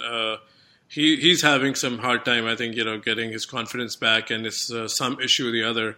He looked decent at the end of the year, but then again, his serving woes have returned.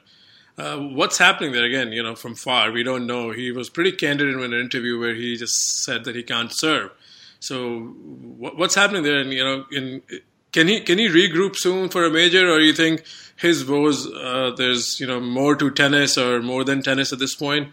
And where do you stand with him, given the crisis?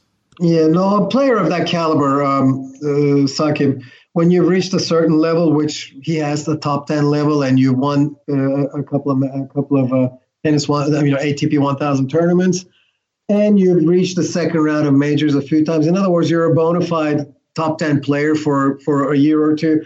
I don't think a single shot to serve can all of a sudden bring you down to the point where your career just crumbles away. It's not going to happen. In my opinion, he'll overcome this. Have there been players in the past who've had a serve problem and who never recovered from it? Yes, if in the history of open tennis, I'm sure we can find 2 or 3 or 4 of them. Guillermo Correa, for example, comes to my mind. That's a very rare case. I don't think Zverev is that.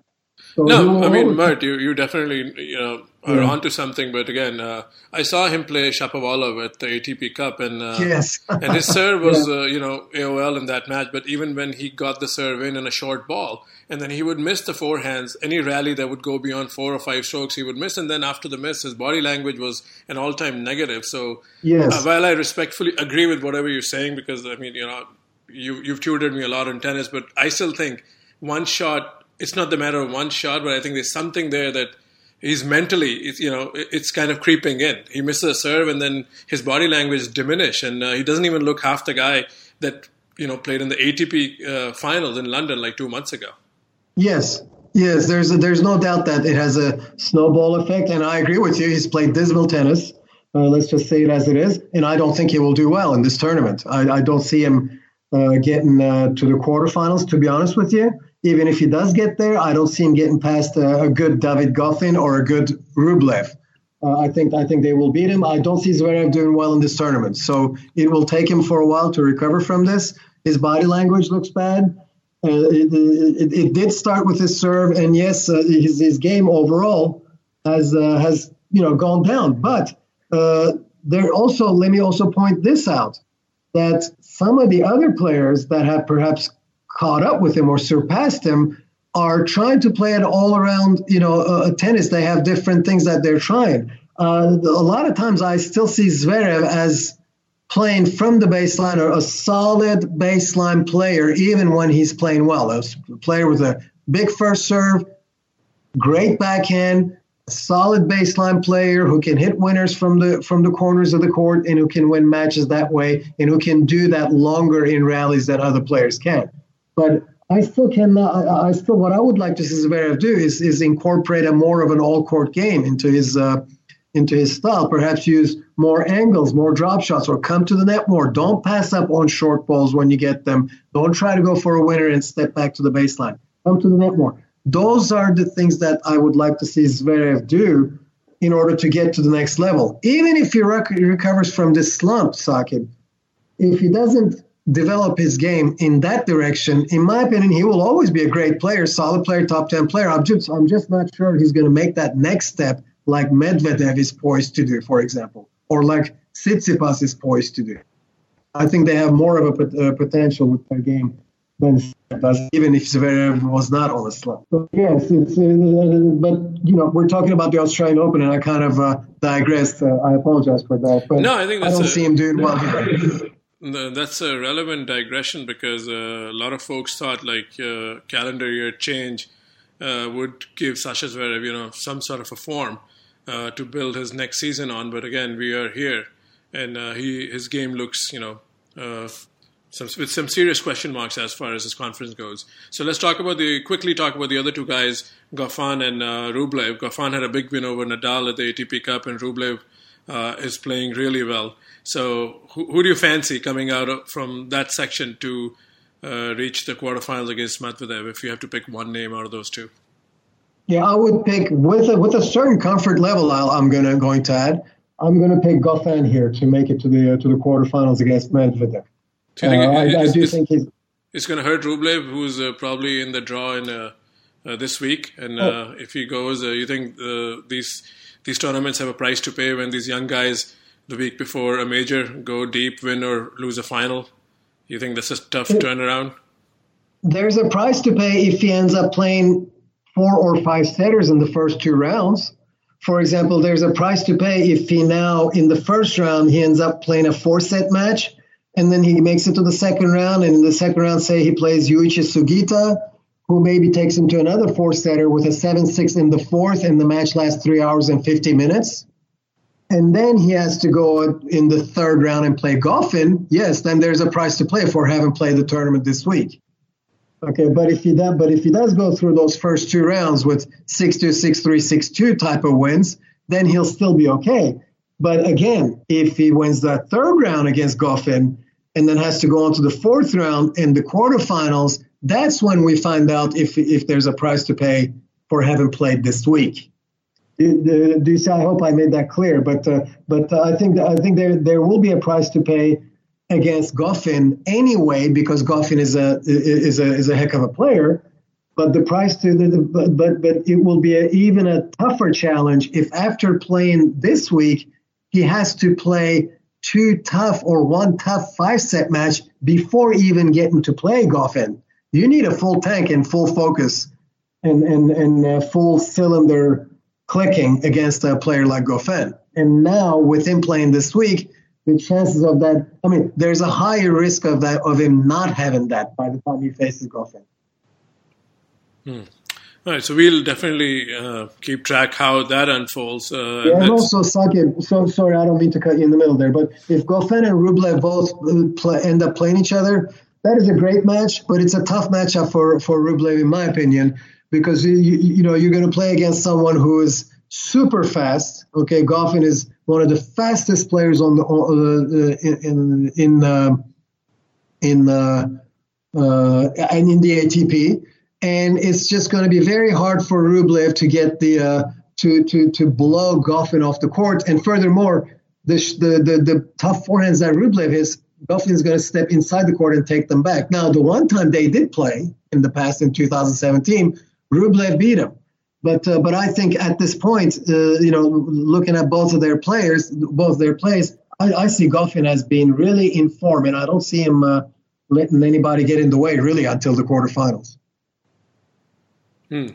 So let's look at the bottom half, starting with Roger Federer's section or quarter, and then the name that stands out is Hubie Hurkacz.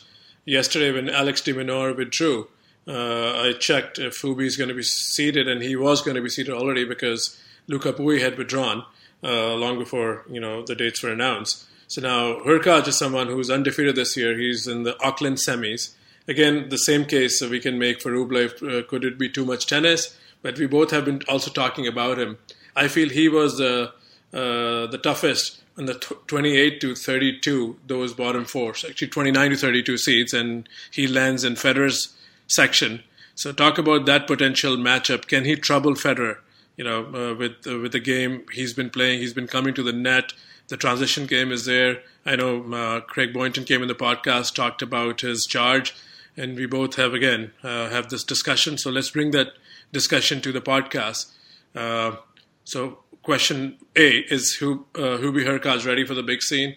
Is he the toughest of the lowest of the 32 seeds? And can he challenge Federer? Yes, and yes to all 4 of your questions. That's easy. Yes, Hurkacz is an excellent player. I agree completely with you that he is by far the toughest player in the lower seeds. And yes, he can definitely challenge Federer. Not only Federer, but he can challenge any player, in my opinion, especially if he gets to. Now, here's where it would not I would put a little less stock on him if he were to play Federer, say, in the semifinals, after having gone through maybe a couple of other tough players and haven't upset them. Then I would put a little bit of a less stock in his ability to upset Roger Federer. But if he ends up playing him here in the third round, still fairly fresh and not having to gone through already a big challenge in the round before, or maybe a 7-5 in the fifth type of match on the round before, yes, he's definitely a dangerous player, and it's a tough matchup. It's a tough that's a tough draw for Federer to have to play Hurkacz in the third round if they both get there. Now Hurkacz, path to the third round is not that easy. He does have a qualifier in the first round, so we don't know that. But John Millman and Hugo Humbert are going to play each other, and the winner will play Hurkacz in the second round if Hurkacz wins. That's not an easy matchup. Should he win? Yes. I think Hurkacz should win that. Will be the favorite to win there. But that could end up being, a 7-5 in the fourth. I don't know, maybe a 5-set match. That could possibly be 3.5 hours, 4 hours, taxing on the body. And then he has to play Federer. And with all the tennis that he just played, that would work to Federer's advantage. But if Federer has to play Hurkacz in the third round, a fresh Hurkacz, that's going to be there's potential for a major upset there. Yes, completely. And let me tell you something else too. That quarter of the draw would be for a player like Hurkacz. That quarter of the draw is, if he gets past Federer, that quarter of the draw is a dream for a player like that. If all of a sudden in one tournament they want to put their name right up there in the headlines and have the whole world hear of them. That would be a great opportunity for him. Yeah, and Hurkacz and Humbert, I believe, can also play in Auckland if they both win their semifinals tonight by the time we are recording this podcast. Again, Bert, I'm going to bring Marat Safin, one more comparison here. Maybe the shots and the mechanics don't look similar, but I remember the young Safin from 2000 to 2002, which was before any injuries he's had. He used to move exceptionally well, and I see some dynamics that are similar. Hurkacz has easy power on both wings, moves exceptionally well, easy power on serve, the kick serve is there. Do you see any similarities, or I'm just daydreaming here? No, not at all. In fact, that's a far more relevant or pertinent question to ask that than Khachanov comparison with Safin, right? I mean, the Hurkacz game is a lot more in the same umbrella group. Let's put it under the same umbrella in terms of genre of game as Marat Safin. Yes, and you summarize it very well. I can't really say it any better than that. Both good athletes, both good power from the baseline. And, variety on the serve, kick serve is there. Yes, definitely there's potential for Hurkacz to develop, a Safin type of game. Although I would like Hurkacz, once again, I would like to see Hurkacz integrate a little bit more an all-court game. In other words, like a transition game. He's not afraid to come to the net by any means. He will come to the net. And I think his volleys need a little bit of improvement. In putting the ball away, especially on low volleys. But he will only get better in that by doing it, by going to the net. So I'm hoping to see a Hurkacz in this tournament, whether he loses early or late. I'm hoping to see a Hurkacz in this tournament who, just like Tsitsipas or even like Shapovalov, who comes to the net when he gets that short ball, who is willing to punish the ball, come to the net, and put the ball away at the net rather than going for that direct winner from the baseline. So, yeah, that's definitely a match that can happen. And thanks for weighing, on Hubie Hurkacz. So let's switch to Roger Federer. Unlike Rafa Nadal, he, of course, went to South America for his tour with Sasha Zverev, but he did not play Davis Cup. He did not play the ATP Cup. So you think, is Federer lacking match play, or you think those exos with Sasha Zverev kept him in shape? Again, this is best of 5. It's a major. How do you see his rhythm and prep coming in? No, I don't think he lacks play. Federer is used to sporadic tournament series or stretch of tournaments followed by stretch of weeks off. I don't believe lack of tennis will come into play. I think what will be the more important factor for him will be how well he plays in the first round or two. I think he'll win. I mean, I think he'll get past Steve Johnson and the next round qualifier and Filip Krajinovic. I think he's going to win those matches. But Federer is the kind of player who builds confidence on good play. In other words, he's not one of these players who let's just make it to the next round. Let me just get to the next round, and by the time quarterfinal rolls around, I'll find good rhythm and roll forward. That's more of a Wawrinka type of pattern. Wawrinka can pull that off. I'm always of the opinion that Roger Federer has to feel good about his game even in the early rounds as he wins. In other words, he not only would like to win in 3 straight sets, but also would like to feel good doing it. Play the kind of game, serve well, have a high first serve percentage. Go for to take the ball early, get a good rhythm, not shank too many balls. In the early rounds, and that puts him in a good rhythm for the rest of the tournament. He's not one to play long matches anyway. He plays pretty fast. His points don't last long. So again, though, that this is one of the reasons why Hurkacz, if he ends up playing in the third round, is a dangerous matchup, because he will have just played 2 matches. If he plays well in those 2 matches, and one shouldn't just look at the score and say he played well if he won 6-1, 6-4, 6-2. I'm actually going to try to watch the matches, although in the early rounds I try to watch non-seeded players, but I'm going to watch his first match, or at least his second match, or both if possible, to see how he's actually performing on the court, how well his serve is going, or how well he's moving, and then decide whether he's ready for Hurkacz or not. But if he doesn't play, but if he pulls off a shaky performance in the first 2 rounds and has to play Hurkacz in the third round, that's very dangerous. That's very dangerous. Okay, so another player living in the Federer section is the talented southpaw from Canada, Denis Shapovalov, who under with the partnership with Mikhail Yuzny has shown, some sort of resurgence in his shot selection. His results are adding up. Won a title in Stockholm, played Novak Djokovic extremely tough in ATP, the ATP Cup last week. So he has a tricky match himself against the talented Jannik Sinner. Talk about Shapovalov, the improvements you've seen, and how tough of a draw that is if Shapovalov and Federer keep the date. Shapovalov has a tough draw, even before Federer, in my opinion. I love the way Shapovalov is developing over the last couple of years, even before Yuzny came on board, because there's a player who could just sit back in the baseline and try to fire winners from the baseline, which he was somewhat doing maybe two years ago or so. But what you've seen over the last year and a half or two with Shapovalov is when he gets that short ball, he comes in.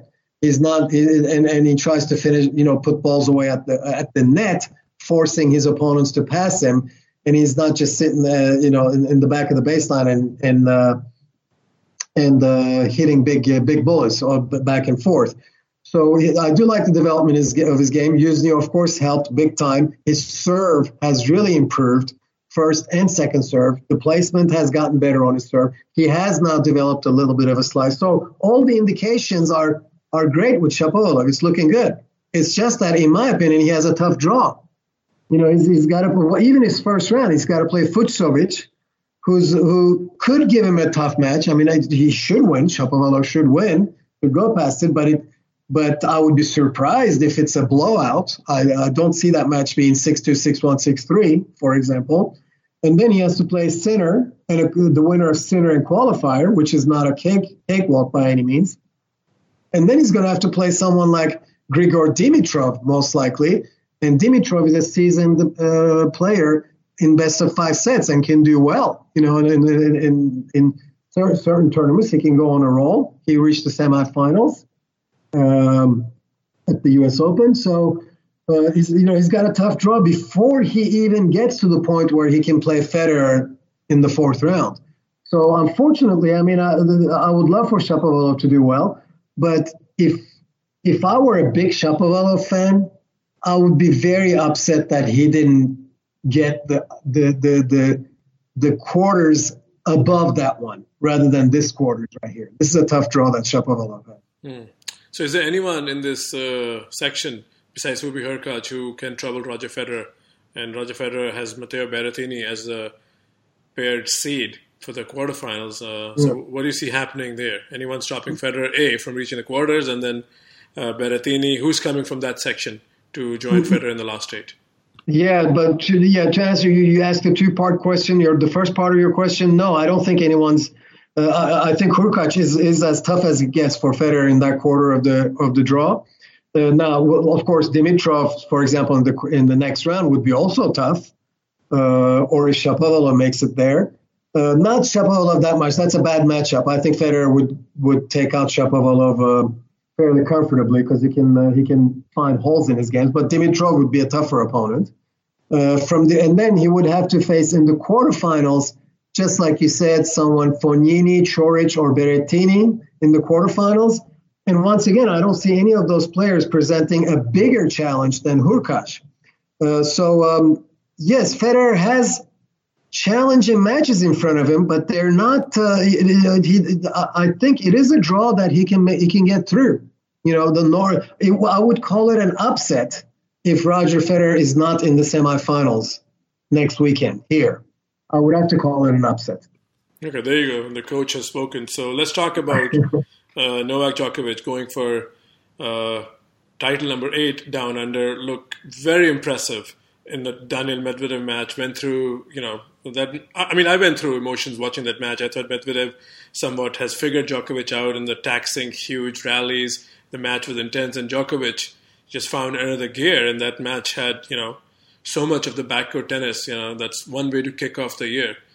So I don't know. I haven't looked at the odds and what the bookmakers are saying. I think Djokovic is the man to beat to win Australia for the 8th time. I don't know if you want to start his section on that notion as well.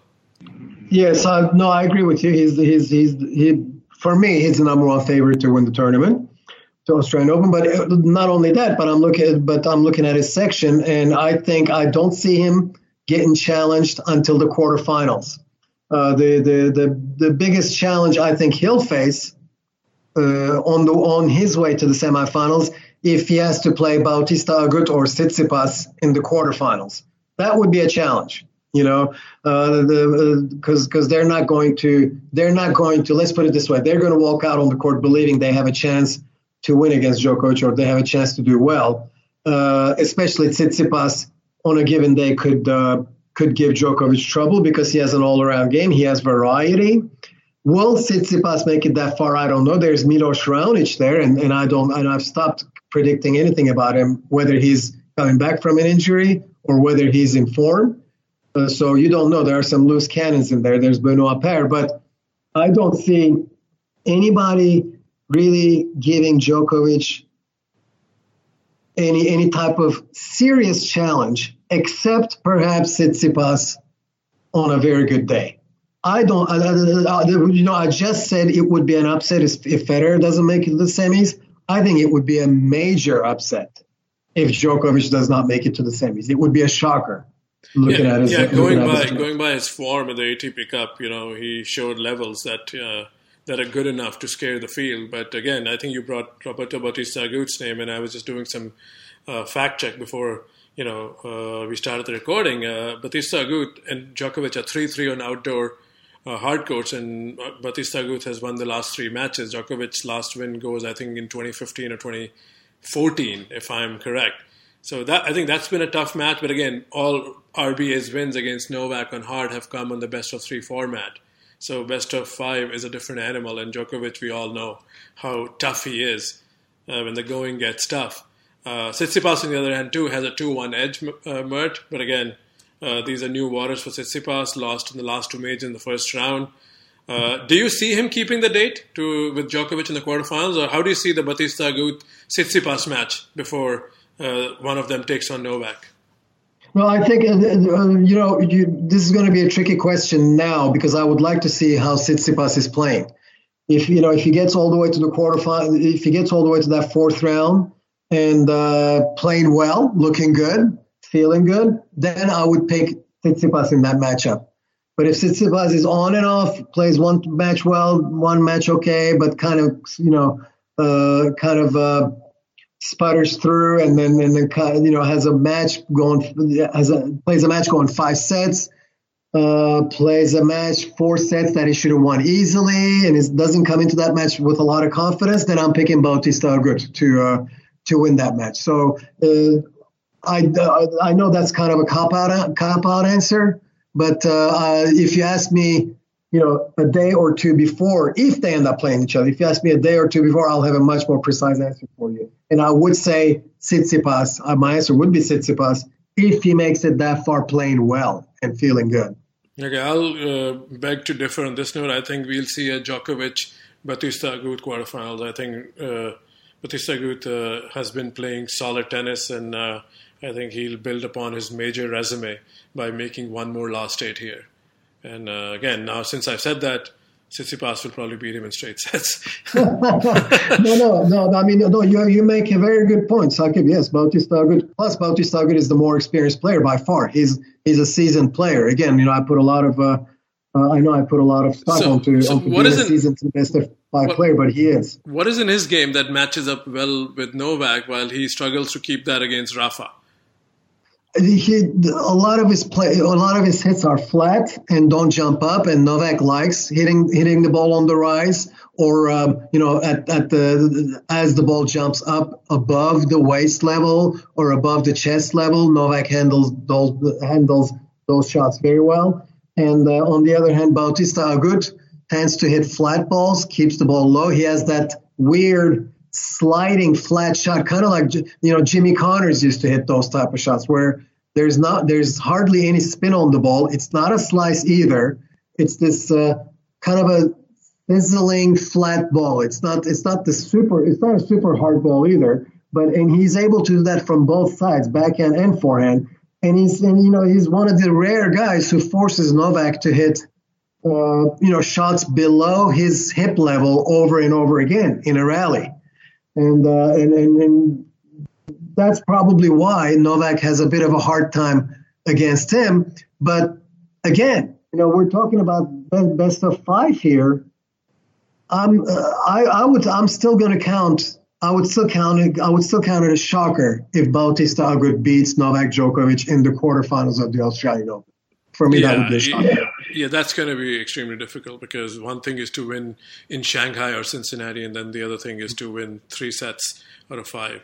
So if we get Federer and Djokovic, Djokovic has dominated that rivalry at majors and definitely has had the edge in Australia. I think for his last 3 wins, dating back to 2011, is 9-1 in sets. Federer only won the 3rd set in the 2016 semis. If, again, very hypothetical, a lot of tennis to be played, 15 sets have to be won by both men. But if they were to square up, how much of an underdog Roger Federer is in this match? Yeah, again, it would be an upset. At this point, I would call Federer beating Djokovic at the Australian Open semifinals an upset. I think Djokovic would go into that match favorite, but at the same time, it would not be nearly. It would be a mild upset. Of course, let me flip that point around. If you ask me, give me one player out of this whole half of the draw that has the best chance of beating Djokovic, my answer will also be Roger Federer. So, How about if you make that question the entire tournament, not just bottom half, is Federer, Medvedev, Nadal, who has the best chance to challenge Djokovic? Yeah, I would say Federer and Medvedev both do. I don't think Nadal does. I don't think, as great a player as Nadal is, if they end up playing in the finals, I would consider quite a big upset if Nadal was to beat Djokovic in the finals of Australian Open. So I'm going to go with if you go with the whole tournament, who are the two? I'm going to put Federer and Medvedev at the same level in terms of challenging Djokovic. Okay, so let's wrap this up. We covered all the 4 sections with the top 4 seeds. We both agree it's Novak Djokovic looking like the man to repeat. Time for a bold prediction. Who's in the final, Mert? I'm going to go with Who's in the finals? Like in the men's final or in the men's final? Because I don't know if you and Matt. Yes. Yes. No, I'm going to go with, if I have to pick a final, I'm going to go with Djokovic Nadal. Djokovic Nadal. Okay. I'm going to go Djokovic and Dominic Thiem in the final. Okay, all right, that's actually quite possible. Well, let me ask back to you, Sakib. If I asked you, give me your top 6 favorites for the tournament, because let's not go any further than that. If you had to count 5 players or 6 players with a chance of winning the tournament, and you had to rank them in terms of their chance of winning the tournament, or group them, how would you do it? I think this is not as straightforward, but again, we can't go forever on this podcast. But with all things being equal, I always look at how a player matches up against a field. And before ATP Cup, I thought Novak is nursing some, injury, some niggles, and I thought before ATP Cup that Nadal is the man to beat, but Nadal will struggle to beat Roger and Novak. But after watching ATP Cup, Novak is a clear favorite for me, unless there's some sort of injury or a niggle or a health tip. So Novak is number 1. And again, matchup-wise, there are a few guys who can hang with him, but in best of 5 it hasn't happened on a hard court, especially deep in a tournament. And number 2 would be, I like if Federer was in the other half for Federer's chances, but, with Djokovic, I think he's had his trouble. So at best, Federer can go here is semis. Okay, it wouldn't be a big upset, if we see Federer in the final, but it'll still be an upset. So Djokovic is 1, and then on the other half, I would say Dominic Thiem, if he can go unscattered in the first week, I think, and with Nadal's mileage, I would say Dominic Thiem, Daniil Medvedev, Roger Federer are just behind Novak Djokovic, and of course Rafa Nadal is there. He's won the 2 of the last 3 U.S. Opens, but he looks like has played too much tennis. He would need his work cut out. So those are the 5 men in no particular order after Novak, where I rank my top 5. And Tsitsipas and Zverev to me have somewhat question marks, even though Tsitsipas won the year-end championship in London. I just don't see him getting past Novak in that quarterfinal. So that's why Tsitsipas is number 6. But if he was in the other half, things can change. But this is what the draw is. I know it's kind of a confusing answer. Novak is 1, and then Thiem, Medvedev, and Federer and Nadal are somewhat in the same boat. Yep. No. That's it makes sense. It makes sense. I'm going to put Novak by himself at the top as the favorite to win the tournament.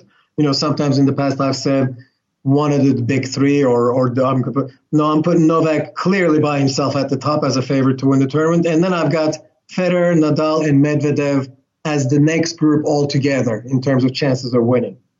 I'm going to put them at the same level. In other words, I've got Novak at the top, 3 players right after him in my ranking at the same level. And then right below those 3 players, I'm putting Dominic Thiem. And frankly, after that, I have no one else. And I think one of those 5 players will win. Dominic Thiem has an outside chance, quite far outside chance. It'll be one of the 4 players. In fact, I maybe even one of the big 3 winning again. So maybe I'm making a mistake putting Medvedev at the same level as Federer and Nadal. I'm open to the suggestion that he should be maybe just a little bit below them, but that's the way I'm going. I'm putting Novak at the top, Federer, Nadal, and Medvedev in the next group, and then Thiem right below those 3. So, Mert, thank you very much. On Thursday night, I know you had to rush from your lecture at the university, and you jumped right in the podcast as a pro, as always. And those who listen to the podcast, join the thread on Twitter, see how off me and Mert are in our picks. But we are going with Djokovic. Mert is Djokovic over Nadal, and I'm going with Djokovic over Dominic Thiem. And let's see how this tournament shapes up. Hopefully the air quality index improves, like Mert and Matt were talking about, and things settle down in Australia for both the players and the fans. And once again, thanks for listening.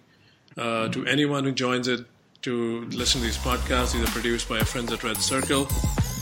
We'll be back with another episode. Till then, it's bye from Matt, Sakib, and Mert. Follow your favorite player's likelihood of winning their next match all the way through from pre-match to the last point with live in-play match probabilities for every ATP, WTA, and Grand Slam tournament on statsinsider.com.au. Head to www.statsinsider.com.au and click tennis to access all of Stats Insider's tennis projection tools absolutely free.